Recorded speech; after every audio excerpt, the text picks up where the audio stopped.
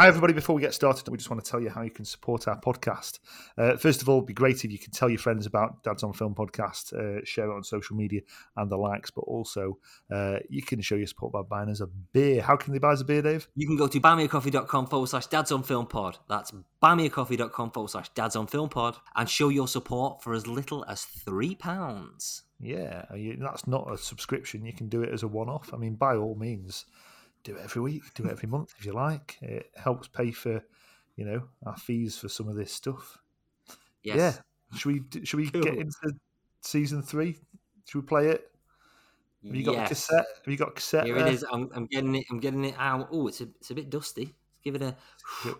Oh yeah. Oh no, this is my Tears for Fears mega mix. Sorry, let me just hang on. Where is it? I know. No, that's Simply Red. The Batman soundtrack. No, here we go. Oh, here it is. Enjoy.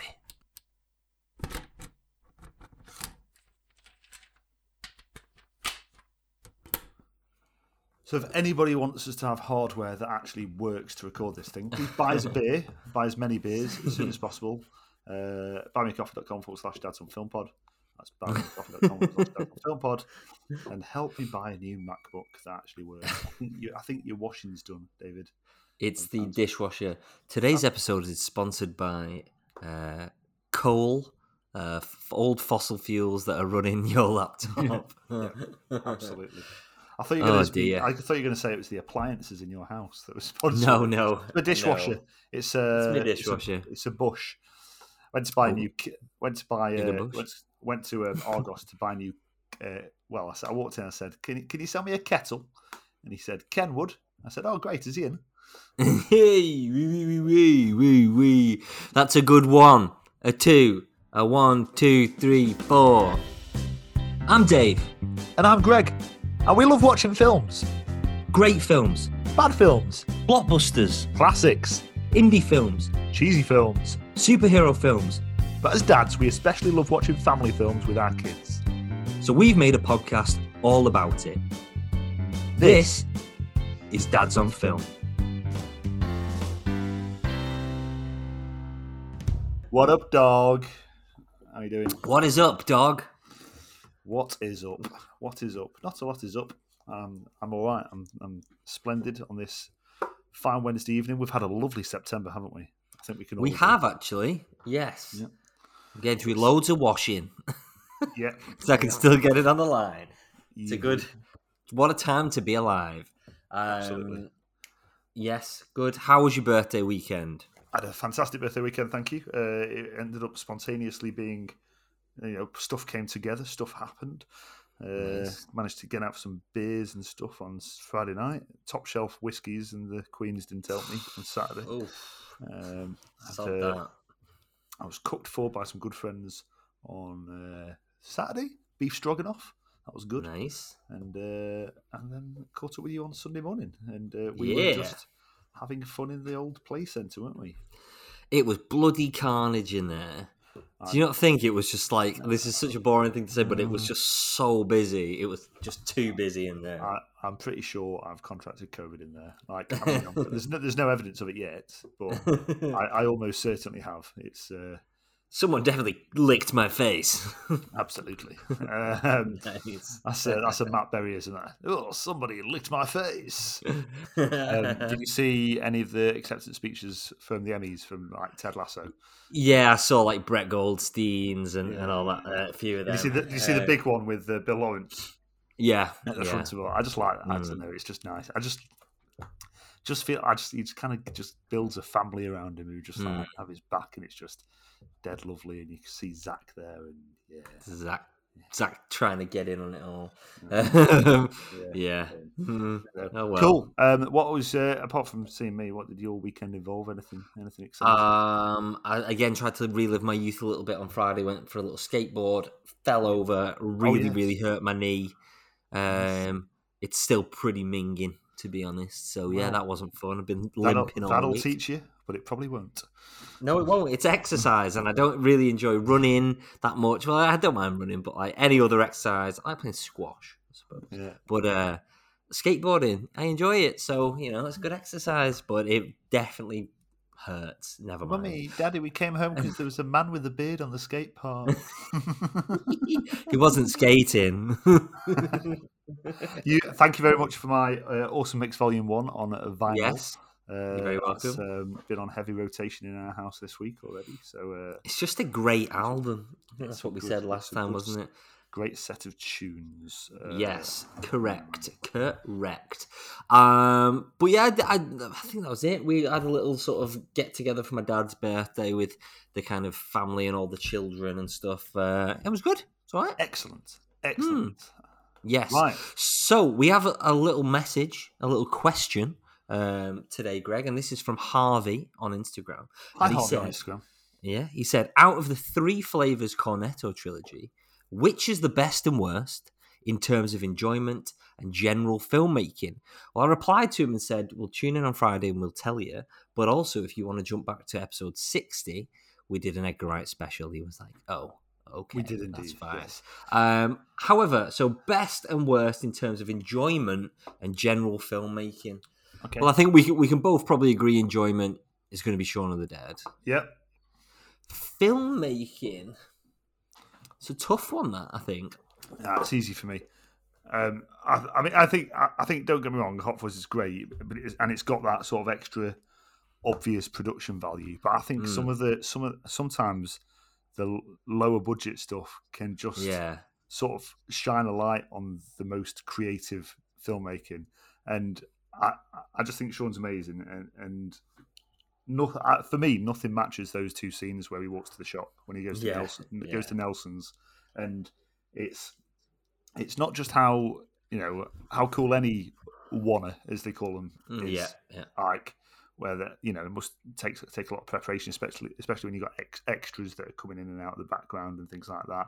And the cameras on this one, it's not even in one direction; it's sort of rotating as it's going around and going around from different angles, and it tracks that sort of exact same path. But it's just clever in the sort of little clever little Easter eggs. Not really Easter eggs, but for want of a better word, of callbacks and things. Callbacks, the things that happen between the 2 episodes. I mean, Shaun for enjoyment, Shaun for filmmaking for me. Yes, please. I think I agree with you. You can see him getting more confident as. He was already pretty confident from the start, but as those films go along, he's gets far more confident. So, for example, like the big pub fight scene in World's End, that's acts like it's a one take, but obviously it's not. It's just quite cleverly sort of covered cuts, I suppose. So that's quite impressive. But no, I think I agree with you that it's the Shaun's the best written. It's the smartest one out of the 3 of them, whether you think it or not. I think it speaks to like the young wannabe filmmaker in all of us. Is just the little things like, oh, that's dead cool, and it just looks fun to make. Like stuff like the hole in Mary, and when you look at how they did that, that's really cool. But it's actually not that difficult when they do it. But it's just so creative, the little things they've done to make these things happen. It's just brilliant, cool. Well, I hope that answers your question, Harvey. Yes. If you got any more questions for us, guys, send them in on social media, Instagram, Twitter, whatever you want. And thanks very much for sending that through. Gregory, I've got a question for you. Go on, what's your question, David? What in the hell is coming up on today's episode? Shortly, the movie train is pulling in to District 9 Station down in South Africa. Then we've got this week's movie news, and then our big feature this week, we're speaking to Brandon Auret, star of District 9, as well as Chappie and Elysium and loads of other stuff. And we recorded this sort of a couple of weeks ago, and we had so much fun with Brandon. I'm really looking forward to you all hearing that. Then that's pretty much it this week. Then we've got this week's movie train. That's it. We had so much fun with Brandon. There's not a lot else we wanted to do this week, so we're giving you sort of like a pretty lengthy cut of our long chat with him. Then movie train's taking off elsewhere. We've obviously got What's on the Box, and that's about it. TV films of the week. Cool, good stuff. Sounds great. TV films of the week is What's on the Box. Yeah, it is. So it's that's the long list of stuff that's on this week's episode. But it's a good one. All right.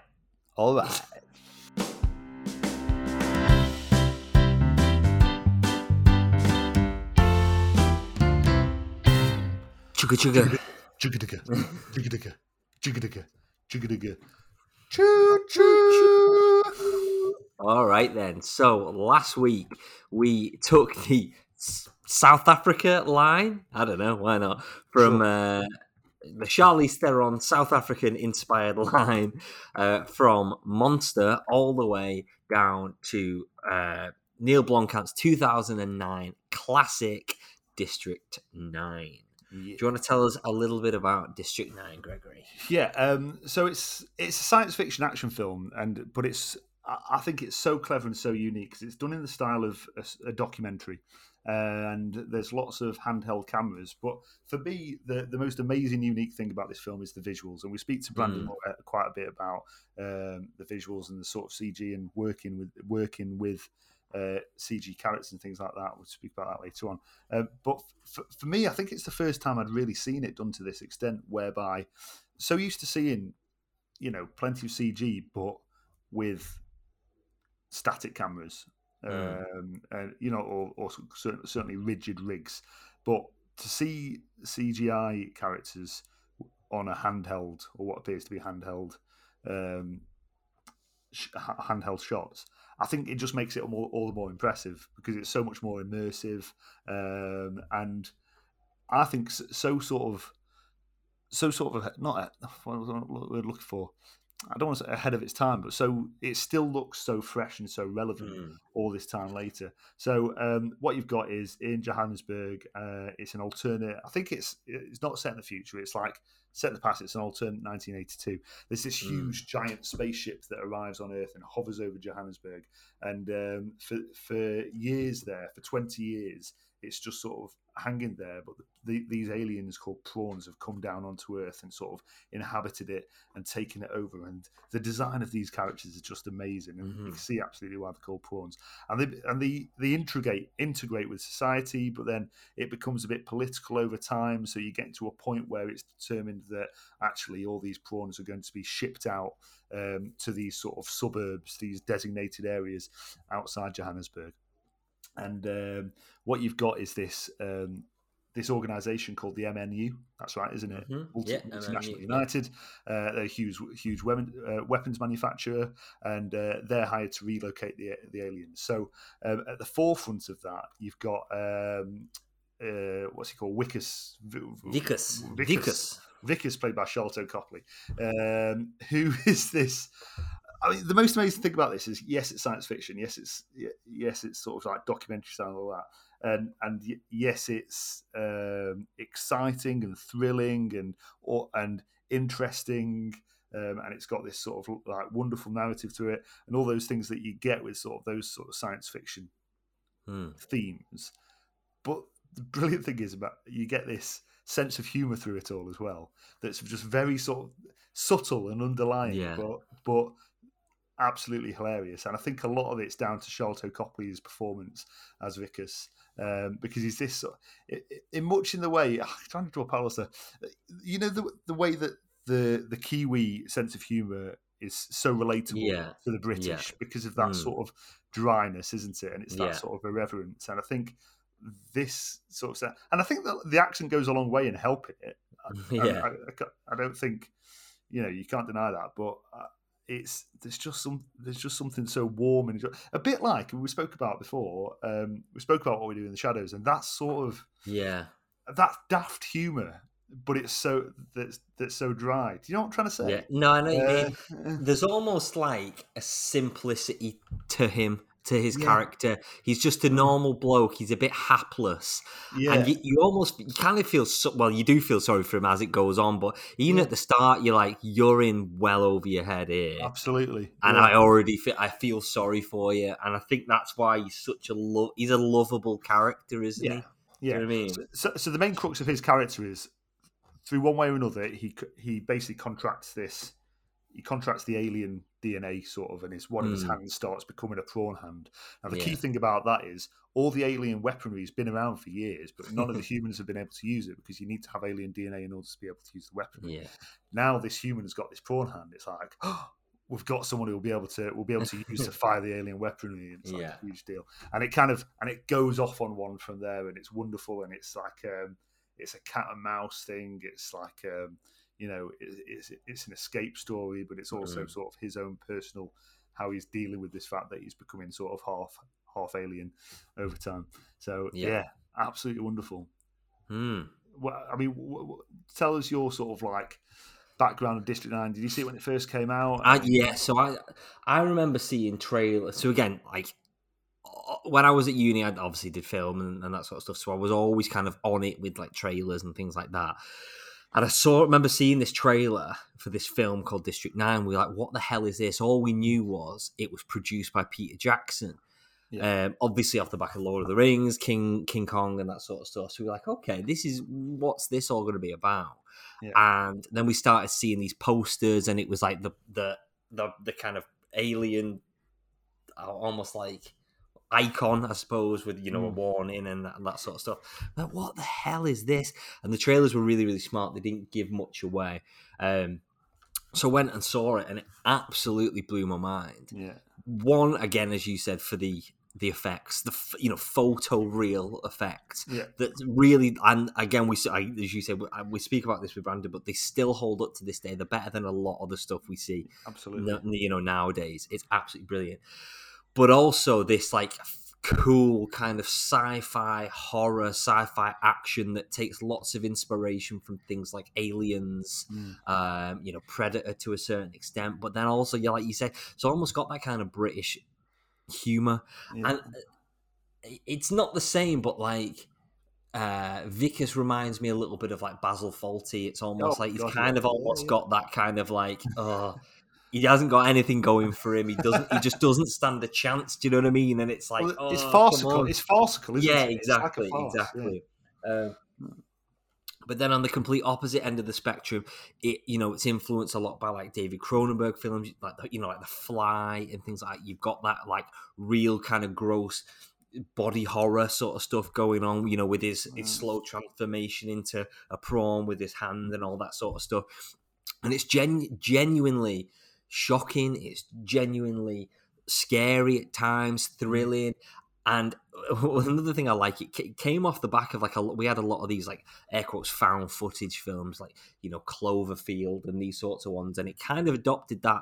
But I don't know if you noticed, but literally about half an hour in, that sort of found footage thing, it just stops. Oh yeah. And it's like because it all kind of takes place. There's like a camera crew following them around whilst the evacuating people from the prawns from District 9, and then literally as soon as Vickers' character kind of goes on the run, it's like, well, we can't really follow him anymore, can we? We'll drop that. But actually that's probably one of the smarter decisions in the film, because it's far more interesting then.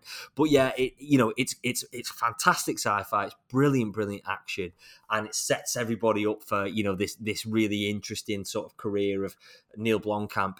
You can argue he's not lived up, he's not hit the heights of District 9 since, but, whatever. And set up Sharlto Copley, who wasn't an actor. That was his first time acting. He's a producer. He was a TV producer and Neil Blomkamp's mate, and just sort of did it. And now look at him, he's in some absolutely massive films. So, I don't really think there's much more to say. It's brilliant. It's one of the best films ever made. It's so good. It is so good. What's interesting, that's what I mean. Obviously, just by chance, we managed to get Brandon in with us today, and you'll hear that.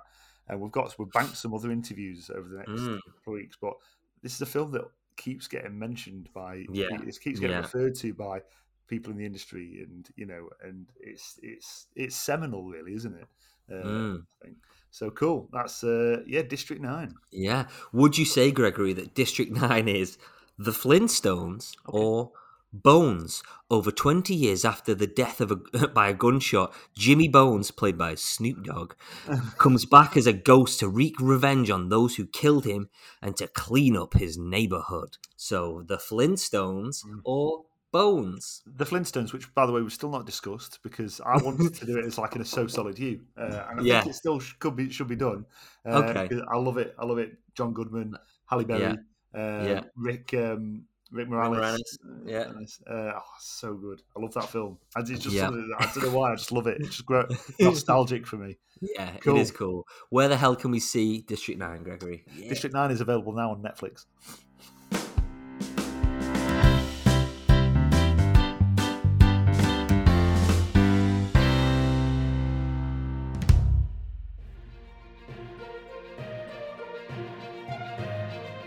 This is the news.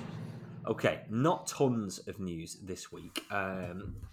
First of all, we got a trailer for the new Amblin produced and also Apple TV Plus, whatever, film starring Tom Hanks called Finch. Yeah. And essentially, there's some sort of kind of like Apocalypse. There's, it's a solar flare. It's always a bloody solar flare these days, isn't it? Yeah. That wipes out people. But it's not. He's not the last man on Earth. But he's he's on his own. A lot like that. That really bad George Clooney one we watched, Midnight Sky. But anyway, it's Tom Hanks. He's sort of, I presume, like some sort of scientist or whatever, and he's got a dog, and he ends up building a robot, and they go on this road trip to find other people maybe, or go somewhere. But it looks really quite charming. It's Tom Hanks, a dog, and a robot. You know what I mean? Like what else do you want? So there you go. Apple TV Plus, pretty cool. We got the first trailer for The Tragedy of Macbeth, the Joel Cohen, written and directed. You didn't really write Macbeth, did you, Joel? No. Come on, let's face it. You're not getting away with that one. But what I think is quite interesting about this is Denzel Washington that's playing Macbeth, Frances McDormand as Lady Macbeth. What sort of struck me is I thought, obviously there's not much is given away by the trailer, but it struck me how I thought they were going to do something a little bit different, but actually it looks like it's just a straight adaptation of Macbeth. So. Yeah. We've had these. Yeah. Okay, great. Okay. But, Denzel, whatever, cool. We got the trailer for Nightmare Alley, which is the next Guillermo del Toro film, written and directed. Setting looks like the kind of 40s, almost like a freak show kind of thing, but really good cast. Cate Blanchett, Bradley Cooper, Willem Dafoe's in there. It looks like your standard kind of Guillermo del Toro thing, but Bradley Cooper hasn't really acted in much for a while. Produced Joker, and he's produced quite a lot of things. So this is the first thing I think we've seen him in since A Star Is Born. So, cool. Like it. Looks interesting. Cool. And then the final one, we've got our title finally. Well, nobody was really holding their breath for this one. For Fantastic Beasts 3. Are you ready for this? For a real, this is pushing the boat out, this title. Really exciting. Yeah. Okay, you ready? Fantastic Beasts, The Secrets of Dumbledore. Yeah, and it's been brought forward for 3 months as well. Great. The only thing I'm excited about in this film is Mads Mikkelsen. Who's obviously taking over Johnny Depp. Yeah, which we spoke about.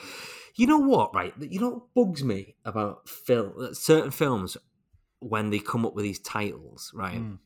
So you got all the Harry Potter films, okay? Chamber of Secrets, Philosopher's Stone, and quite interesting titles. Fantastic Beasts has just given up. It's like Fantastic Beasts and Where to Find Them, cool. Okay, Fantastic Beasts, The Crimes of Grindelwald, Fantastic Beasts, The Secrets of Dumbledore. I feel like when you've got all these other films with really quite exciting titles, and then when you pull a character's name into it, it's just like. But it's marketable, isn't it? Because with Harry Potter, that's just going to be so Dumbledore. No way. Yeah, no, but also as well, for me, it takes something away, and this always does it when they do prequels anyway. But it takes something away for me from Harry Potter. Do you know what I mean? So you got these lovely Harry Potter things, but actually, if you're going to do it properly, you watch Fantastic Beasts first, because they're set before, and it's like The Crimes of Grindelwald, and then definitely all the other ones. They did it with Star Wars as well. Return of the Jedi, The Last Skywalker. It's like, well, the other titles had nothing. It's just lazy. Lazy. The other thing I was thinking about this before about how bringing Dumbledore into it is such a major character. There's no reference, from what I know, in the Harry Potter books of his previous life and what he got up to, and presumably in this he's going to be in New York.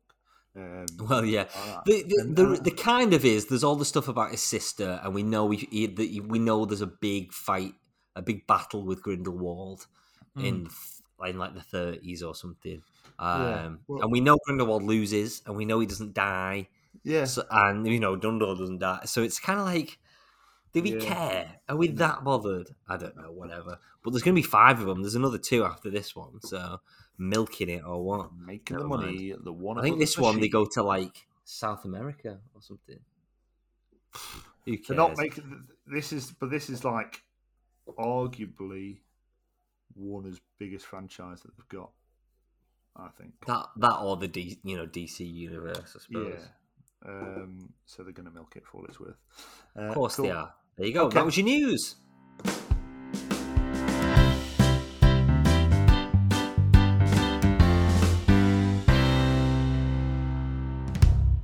So a couple of weeks ago, you bagged us a cool little contact, didn't you, David? And, this lovely fella called Brandon Ora, and I think it's probably worth saying this interview nearly didn't happen, did it? Yeah. So we spent a whole Sunday sort of getting confused with time zone differences and things like that, and it started off at 10 in the morning, and then it got to sort of like 4 o'clock and then 5 o'clock in the evening, and we were very prepared for it to not happen, but then it did happen, and we're so pleased we persevered because listen for yourself. What great company, definitely. Brandon Ora is. What I would just like to say before we get into this, I was so thrilled at how, one, bloody lovely he was, game to talk about anything, and just honest. And I just feel like sometimes when you're speaking to people in the film industry and things like that, they can be, it's a business and it's a job and things like that. He's very candid, but and it's it was so refreshing. So I really hope you enjoy it as much as we enjoyed doing the interview. And I think we've got it down to like a sort of 30-something minute cut of this interview, which it was difficult to get it cut down any more than that just because of how much we were having fun with it. But it's worth saying the full sort. I think it was 45-50 minutes. Chat to him with video. We've whacked on YouTube today as well, haven't we? So that if you're interested, you can go and find that. There's a link in our Instagram bio, or you just search on YouTube Dads on Film. Cool. Okay. So here he is, Brandon Ora. So we're thrilled to welcome actor, father, badass, South African, and our furthest guest away we've ever interviewed on the podcast. Brandon Ora, thank you very much for joining us, and good afternoon, good evening, I suppose, wherever we are. Yeah, fantastic. Yeah. Good evening from my side. I think we're only 2 hours behind you, something like that, depending on whereabouts in South Africa you are. But... I know it's nighttime because generally my cats sit and watch the sunset. Cool, fantastic. Very attentive. Yeah, we're heading into summer, so our days are getting a lot warmer. So I'm happy. I'm not a winter person. I don't like the cold. I never have. So I'm quite looking forward to summer. We're in the north of England and it's heading into winter, so it's not good. Good luck with that. Yeah, thanks a lot. Cheers. So how is your Sunday afternoon in South Africa been today, Brandon? What's been happening? Well, I work most of the morning. So I had COVID closed a lot of things down for actors and performers in our country. There's still not much entertainment happening.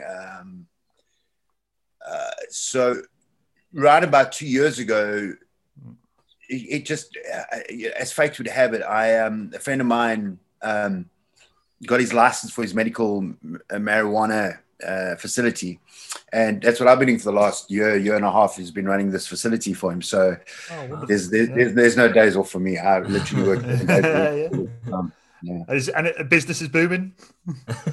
Oh yeah, fantastic, cool. There's a lot of social distancing, I'm sure. So, we must admit we don't get a great deal of sort of South African TV and film over here in the UK. So I think our first exposure to your work was probably in District 9.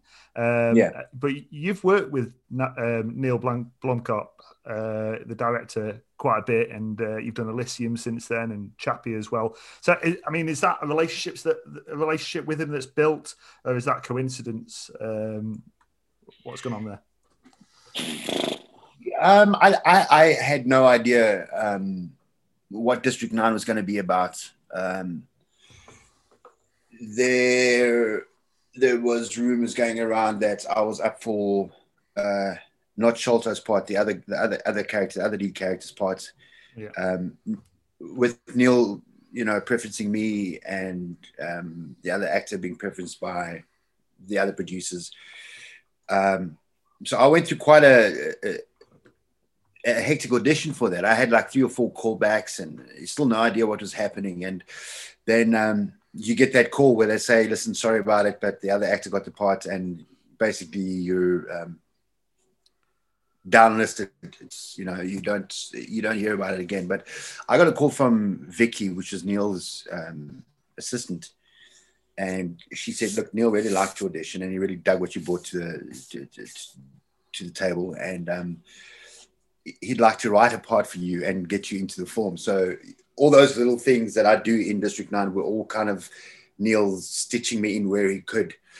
And it was so weird because at the after party that we had for District 9, Neil kind of came up to me and he said to me, "Hey man, listen, thanks so much, and I'm sorry about how everything worked out. I was rooting for you, and we'll work again together." You know what I mean? And I kind of, as you hear that a lot as an actor, Sure.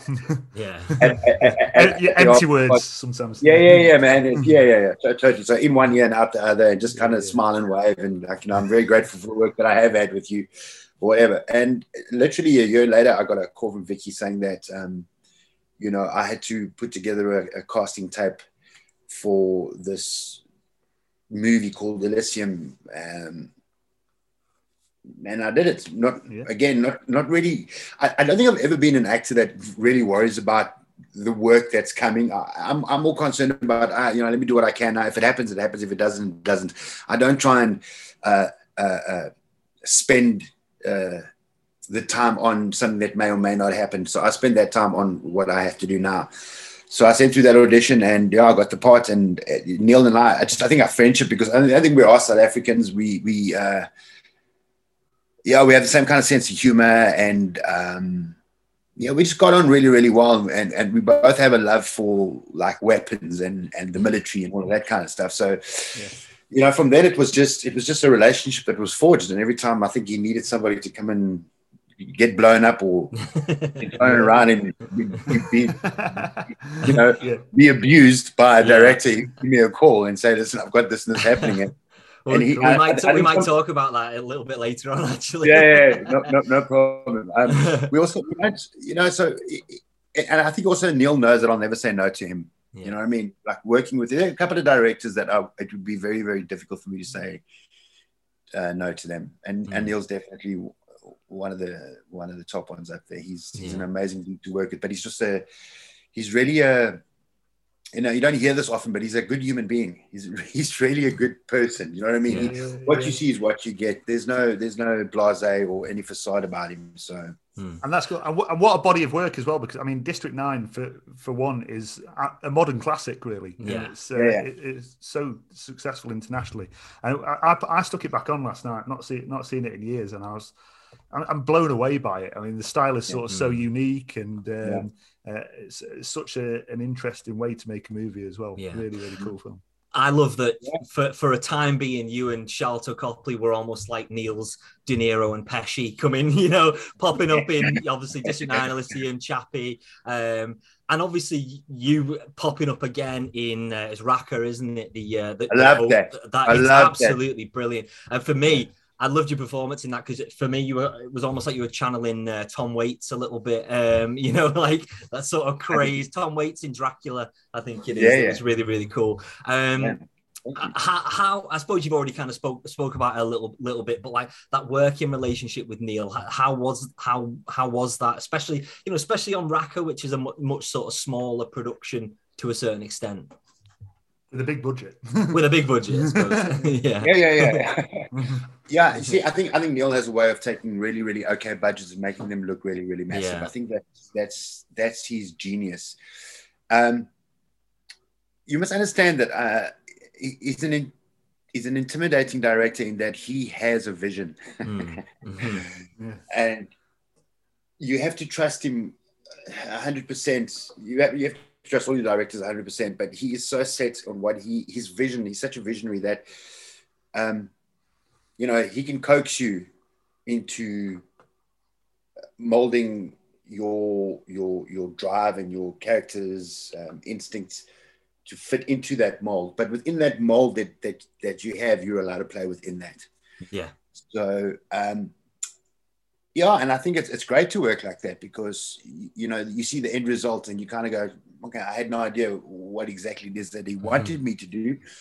I did the best that I could, and this is how it came out, and it looks great. So it amazes me, District 9, considering it's 13 years old, maybe a little bit more, something like that. The effects and the CGI are still better than majority of the things we're seeing now, and obviously that's down to Weta and things like that. But really, but I remember I was just out of studying film at university, and that hit me at just the perfect time. It really blew me away. I think it inspired a lot of people, that film.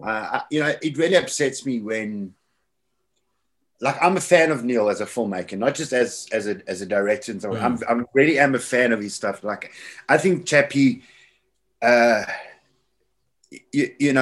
don't know if people were ready for something like Chappie yet. In a way, it's almost like a science fiction art film. It's kind of stitched together in his way of storytelling. But I just think that him having the opportunity to do Aliens or to do RoboCop, those are things that excited me about him. And then to have that kind of ripped out from underneath him, I kind of realized that, there's a whole background story to what happened with me and Sony and Chappie and it's always a thing about why did I never go to overseas and do the work overseas and stuff like that? Because the people that have the final say, I think sometimes miss artistic value, or they miss artistic integrity. For them it's about money, bottom line. And I think Neil not doing Alien was a bad idea, and I think Neil not doing RoboCop was an even worse idea, because I know it's one of my top 5 films, the first RoboCop. And just things that we spoke about. It was going to be a continuation of the first movie, not a continuation of the second, which excited me because it was, he's and the weird thing about Neil is if you actually get to know him is that his films are very gory and they're very in your face, but he's actually in real life is quite like real gore really, really upsets him. he can't handle it. You know what I mean? Like having to go for like an operation or something like that on him, that actually freaks him out. So he's a super intelligent guy, and but he's a very complex human being. And on that point of CGI, then, I mean, so obviously you've done a lot of work with CGI. How much of a barrier to overcome it is it as an actor working with CG? I mean, presumably you do a lot of talking to a blue foam ball that's hanging above you and things like that. I mean, you must be pretty used to it now. With the body of work that you've been involved with. Yeah, man, that's where your imagination's got to come into play. You got to channel your inner child and just and totally believe that. And it's always been an interesting thing, because I'd really love to have some kind of a visual reference as to what I'm imagining as a character, and what the next person is imagining as a character, and what the next person, and just kind of see what we actually are acting. Because, if it's a blue screen or a green screen, everybody has to make up their own mind as to what it is that they are seeing. And it's fun. It's a lot of fun. It's organized chaos almost sometimes. And you must be as surprised as everyone else when you go into the screening and actually see how it's sort of taken effect.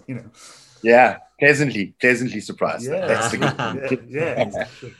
You're quite notorious for your commitment to your characters, Brandon. Whether it's the lengths you went to the lengths you went to bring that physicality to Hippo in Chappie, air quotes, wink, wink, or bringing that sort of your military knowledge. I know you you did military service back in the 90s, I think. Yeah.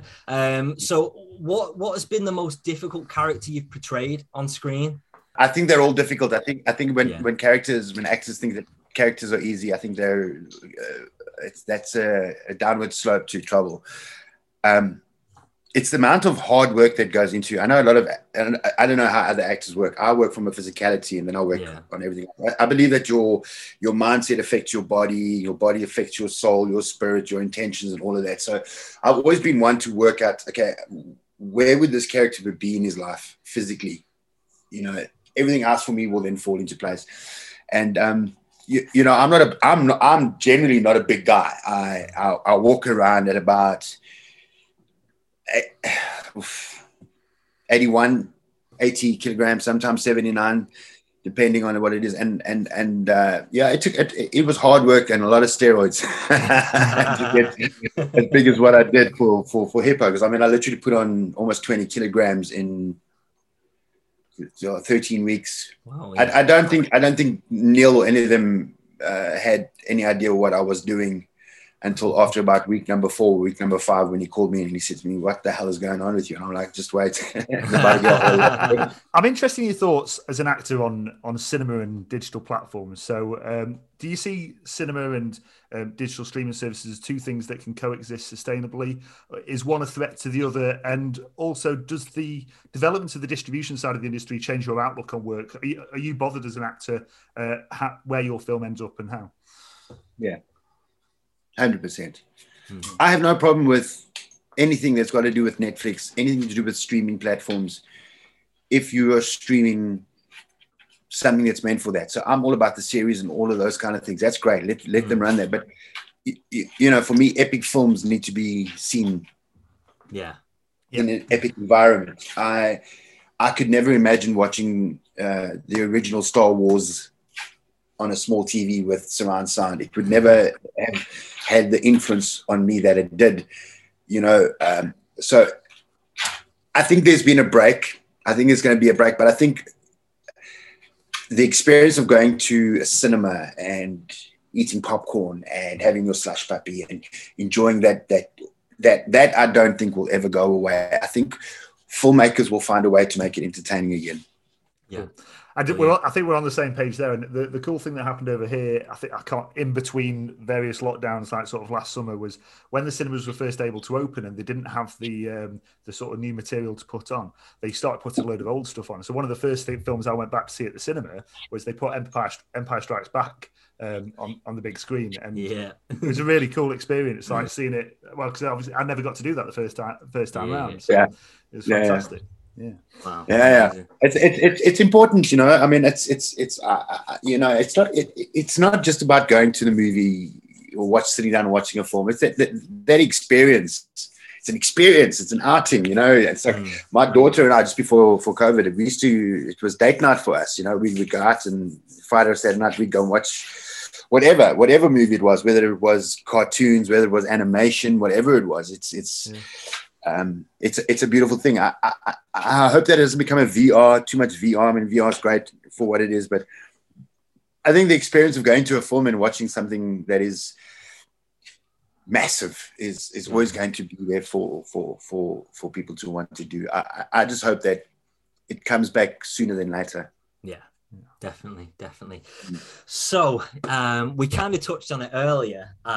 You've had some pretty amazing screen deaths. I think we need to just admit this straight off. You've been disintegrated by a robotic suit. You've been pulverized by Matt Damon with a big gun. Savaged off screen though, by a lion. Beaten to death with a spade by Ninja. We won't mention him. Not dead. Not dead. Not dead. Sorry. Okay. Yeah. No. I always, my thing was like, you don't know that he's dead. Okay. I always had this vision that if I ever did like a number 2 movie, that the second movie would open up with all of these pipes coming out of like his face and his nose and these things, and he'd wake up. It was this vision of Ninja smacking with his spade, and he would wake up and he'd be like, "Is that all you've got?" Definitely. Which has been your favorite? I know it's a bit of I think I die in almost every single movie that I've ever made. I think the shark films that I've done some crazy B-grade shark films. I did Planet of the Sharks and Attack of the Six-Headed Killer Shark. So I don't die in those. Right. You know, I get to play the good guys in that. The good guys somehow just never die. But I think the most epic death for me was in District 9. I mean, that death was just beautiful. It was beautiful. Yeah. It was visual. It was spectacular. It was loud. Messy. It was messy. Yeah. Yeah. It was very messy.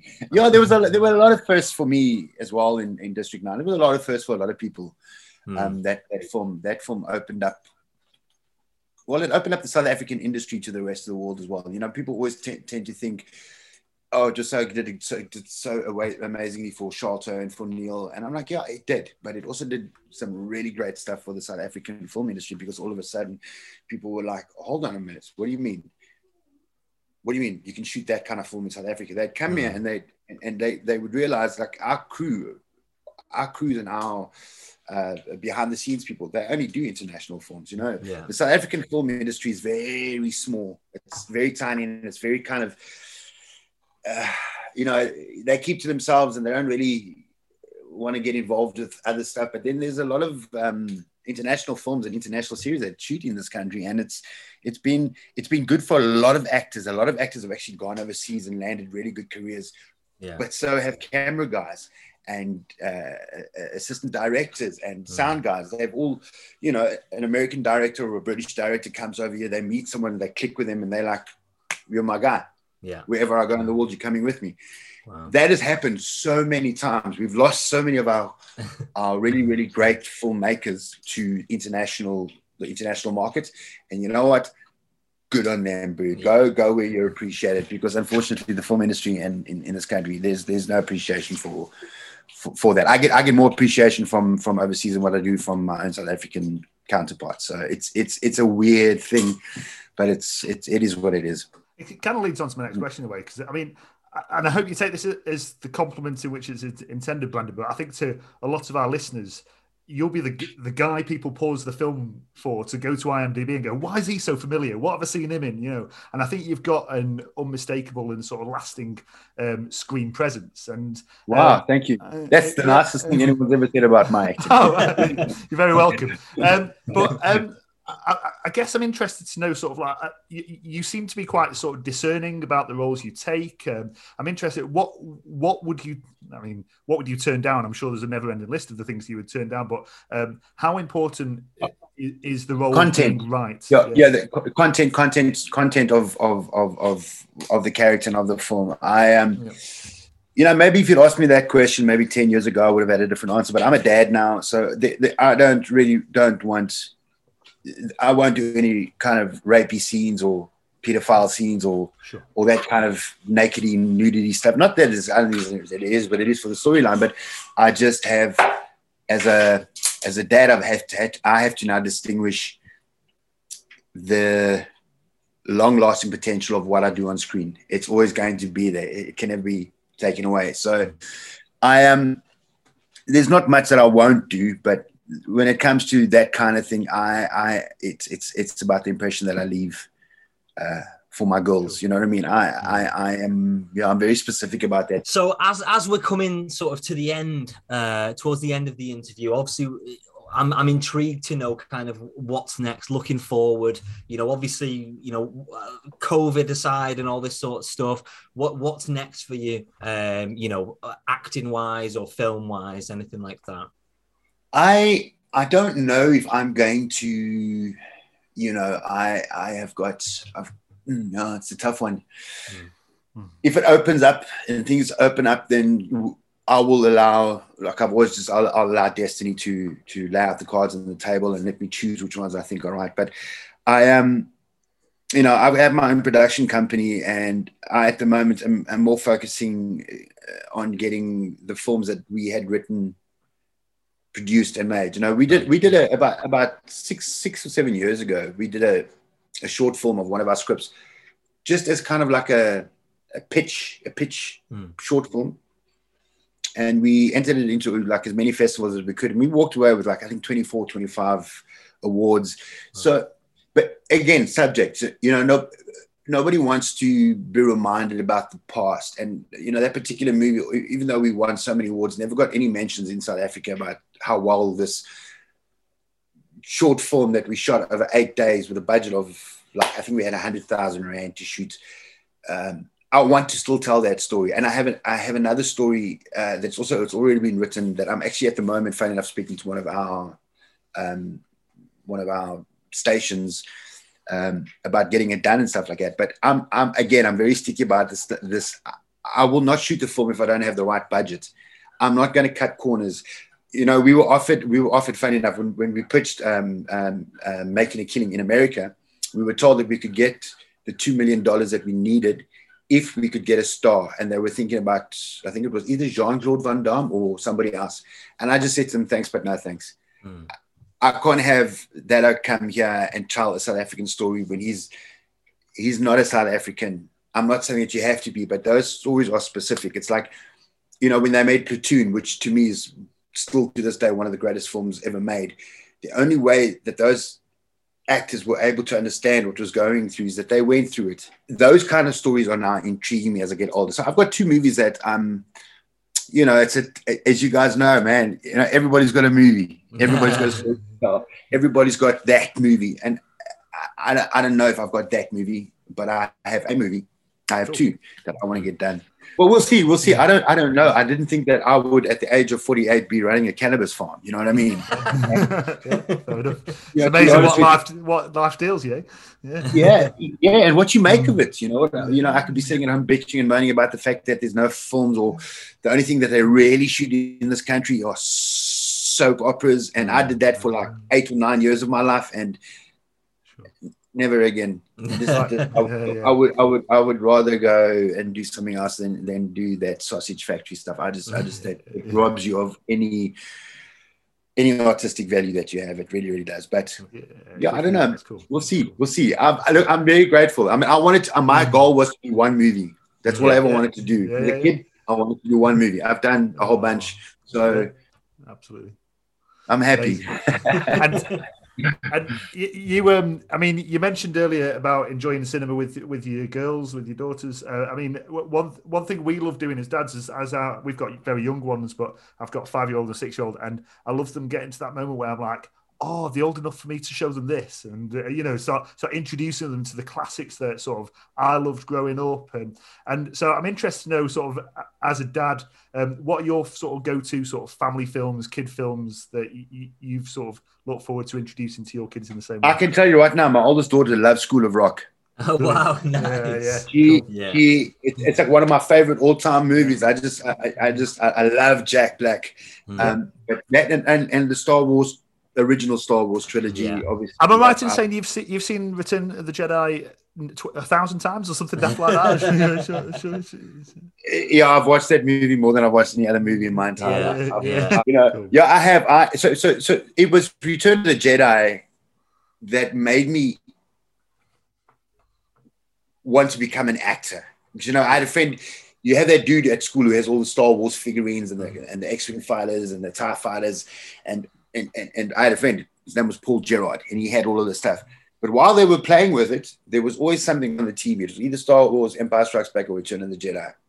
But Return of the Jedi, for some reason, I became so fixated with that film that I realized, that's what I want to be. And it was like, you can't be a Jedi. I said, no, I don't want to be a Jedi. I want to do what they're doing. And I know this is going to sound really weird, but Sylvester Stallone in the First Blood Rambo was the movie that made me go, and that's the kind of movies I want to do.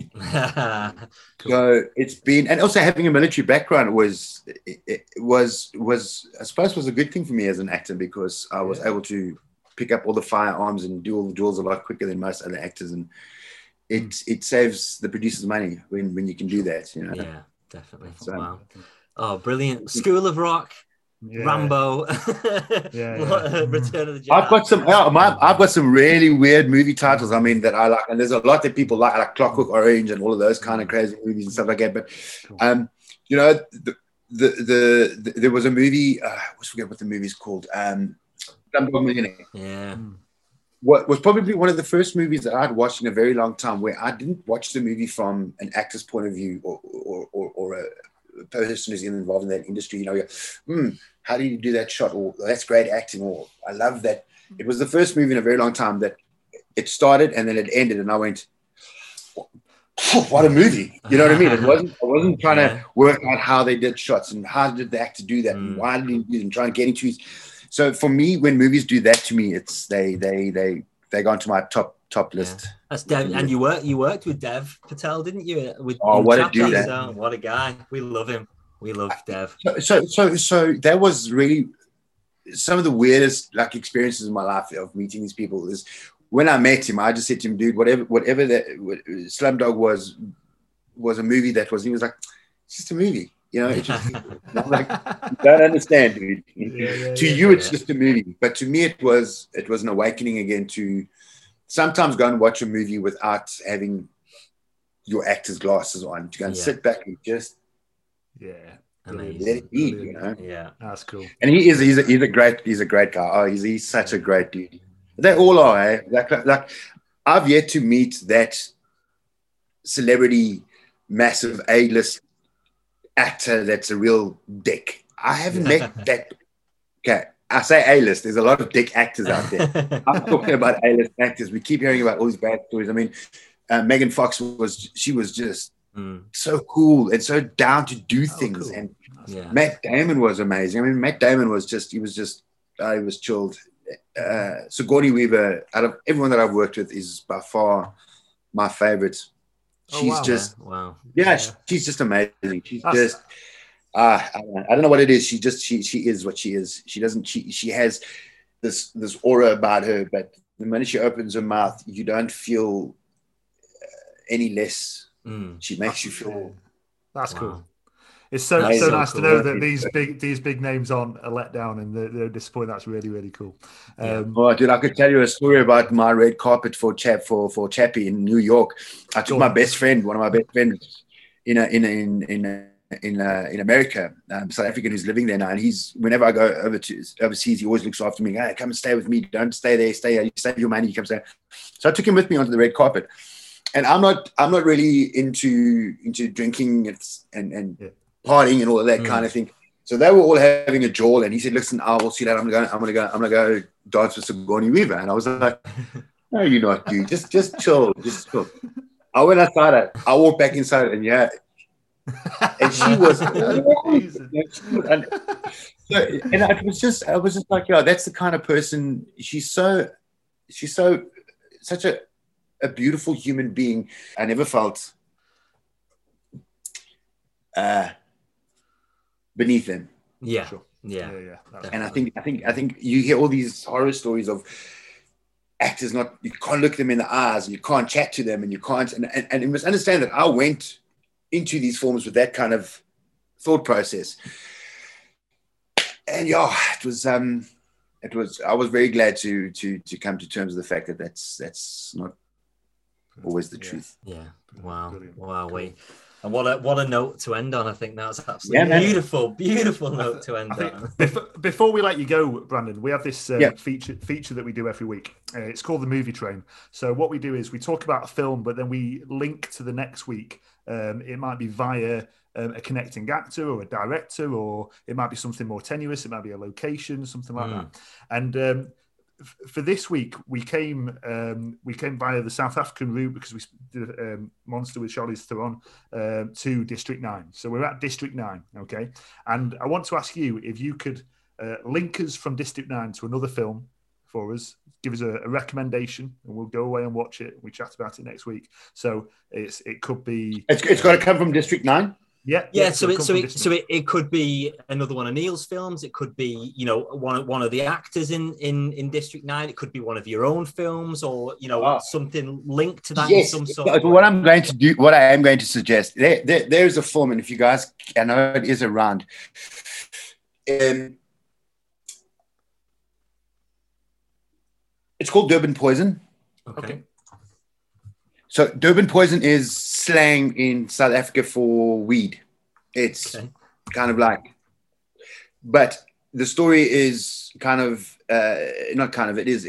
So we in the 80s had kind of our own Bonnie and Clyde, and they went on this killing spree, and that story was never told. And I think when you talk about some of my favorite characters that I've ever played, I think that particular character took a shitload out of me from a psychological point of view. And if you can get your hands on it, and I know you can, it is available online. If you can't, I will send it to you. Oh, cool. Somehow. Yeah. And it's called Durban Poison, and that will give you an idea of like the real South African kind of art films that are shot here. Yeah, it's a really good film. Cool. It looks great. I'm just looking it up. It looks great. Let me just see if it is available anywhere. And if you can, you should go check out a film called Broken Darkness. Darkness. Okay. Yeah. Cool. Yeah. No, that's fine. We will track down Durban Poison, and we'll definitely give it a watch.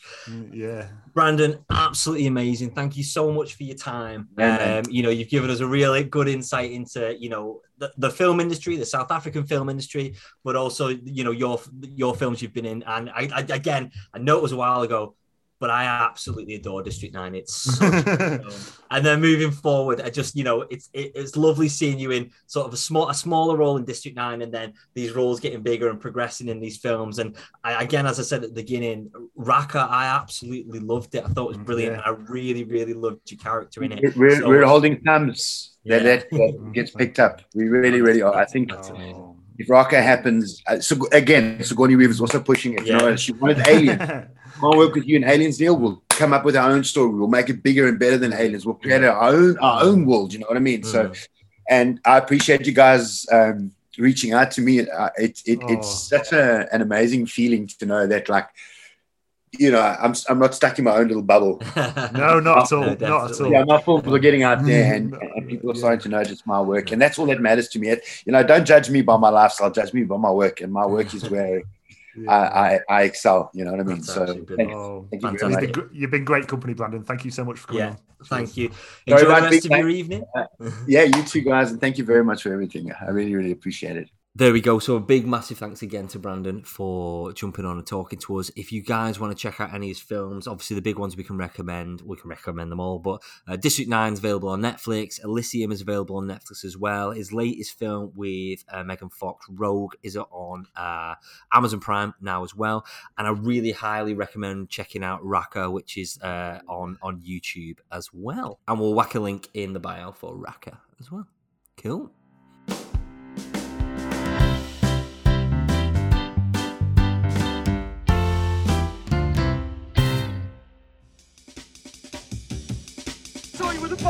On the box. What's on the box? All right then, Gregory. What's on the box?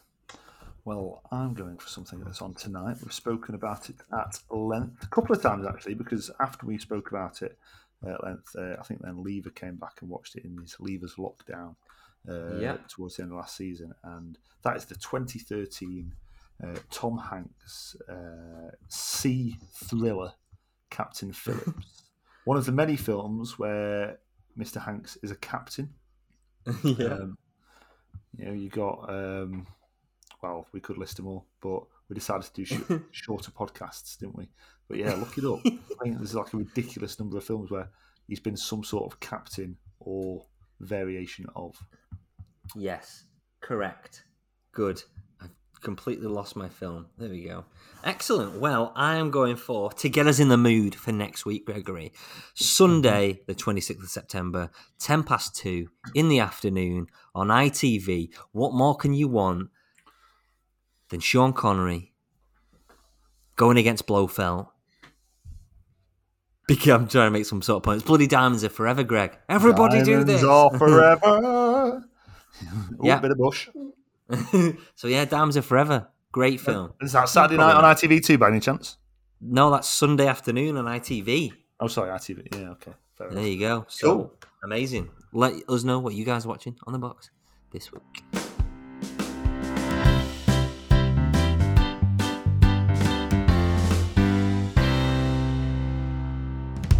Right. Cool. Enjoyed that. Yeah, great. very good stuff. Very, very good stuff. Thank you again to Brandon for coming on and having that good old chat with us. Again, just to remind you, the full interview, uncut with video, is available now on YouTube as well. What are you up to this weekend, Gregory? Not a great deal. Nope. Quite one after my heavy birthday weekend, I think. Excellent. No plans as yet. What about yourself? We are going out on Saturday with regularly, well, I don't know how regular. Rich and Ali, we're going doing some bottomless brunch on Saturday afternoon in Manchester. Lovely. Yeah, it's going to be good stuff. I'm excited. I am excited. Well, that's enjoy about your it, time. really. I will do.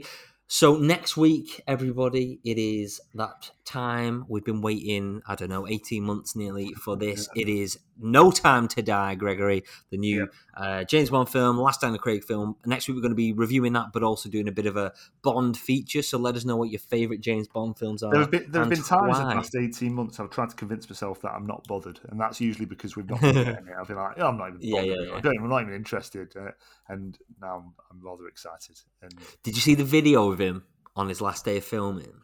No, He basically just like, it's all the crew around him, and he's just like, I just want to say, from the bottom of my heart, I know I say things about these films, but really, it's been the best time of my life, and it's because working with all of you people. And he gets really emotional and starts like crying, essentially. So, like, and you know what I don't like? People twisting his bloody words this week as well. Idiots.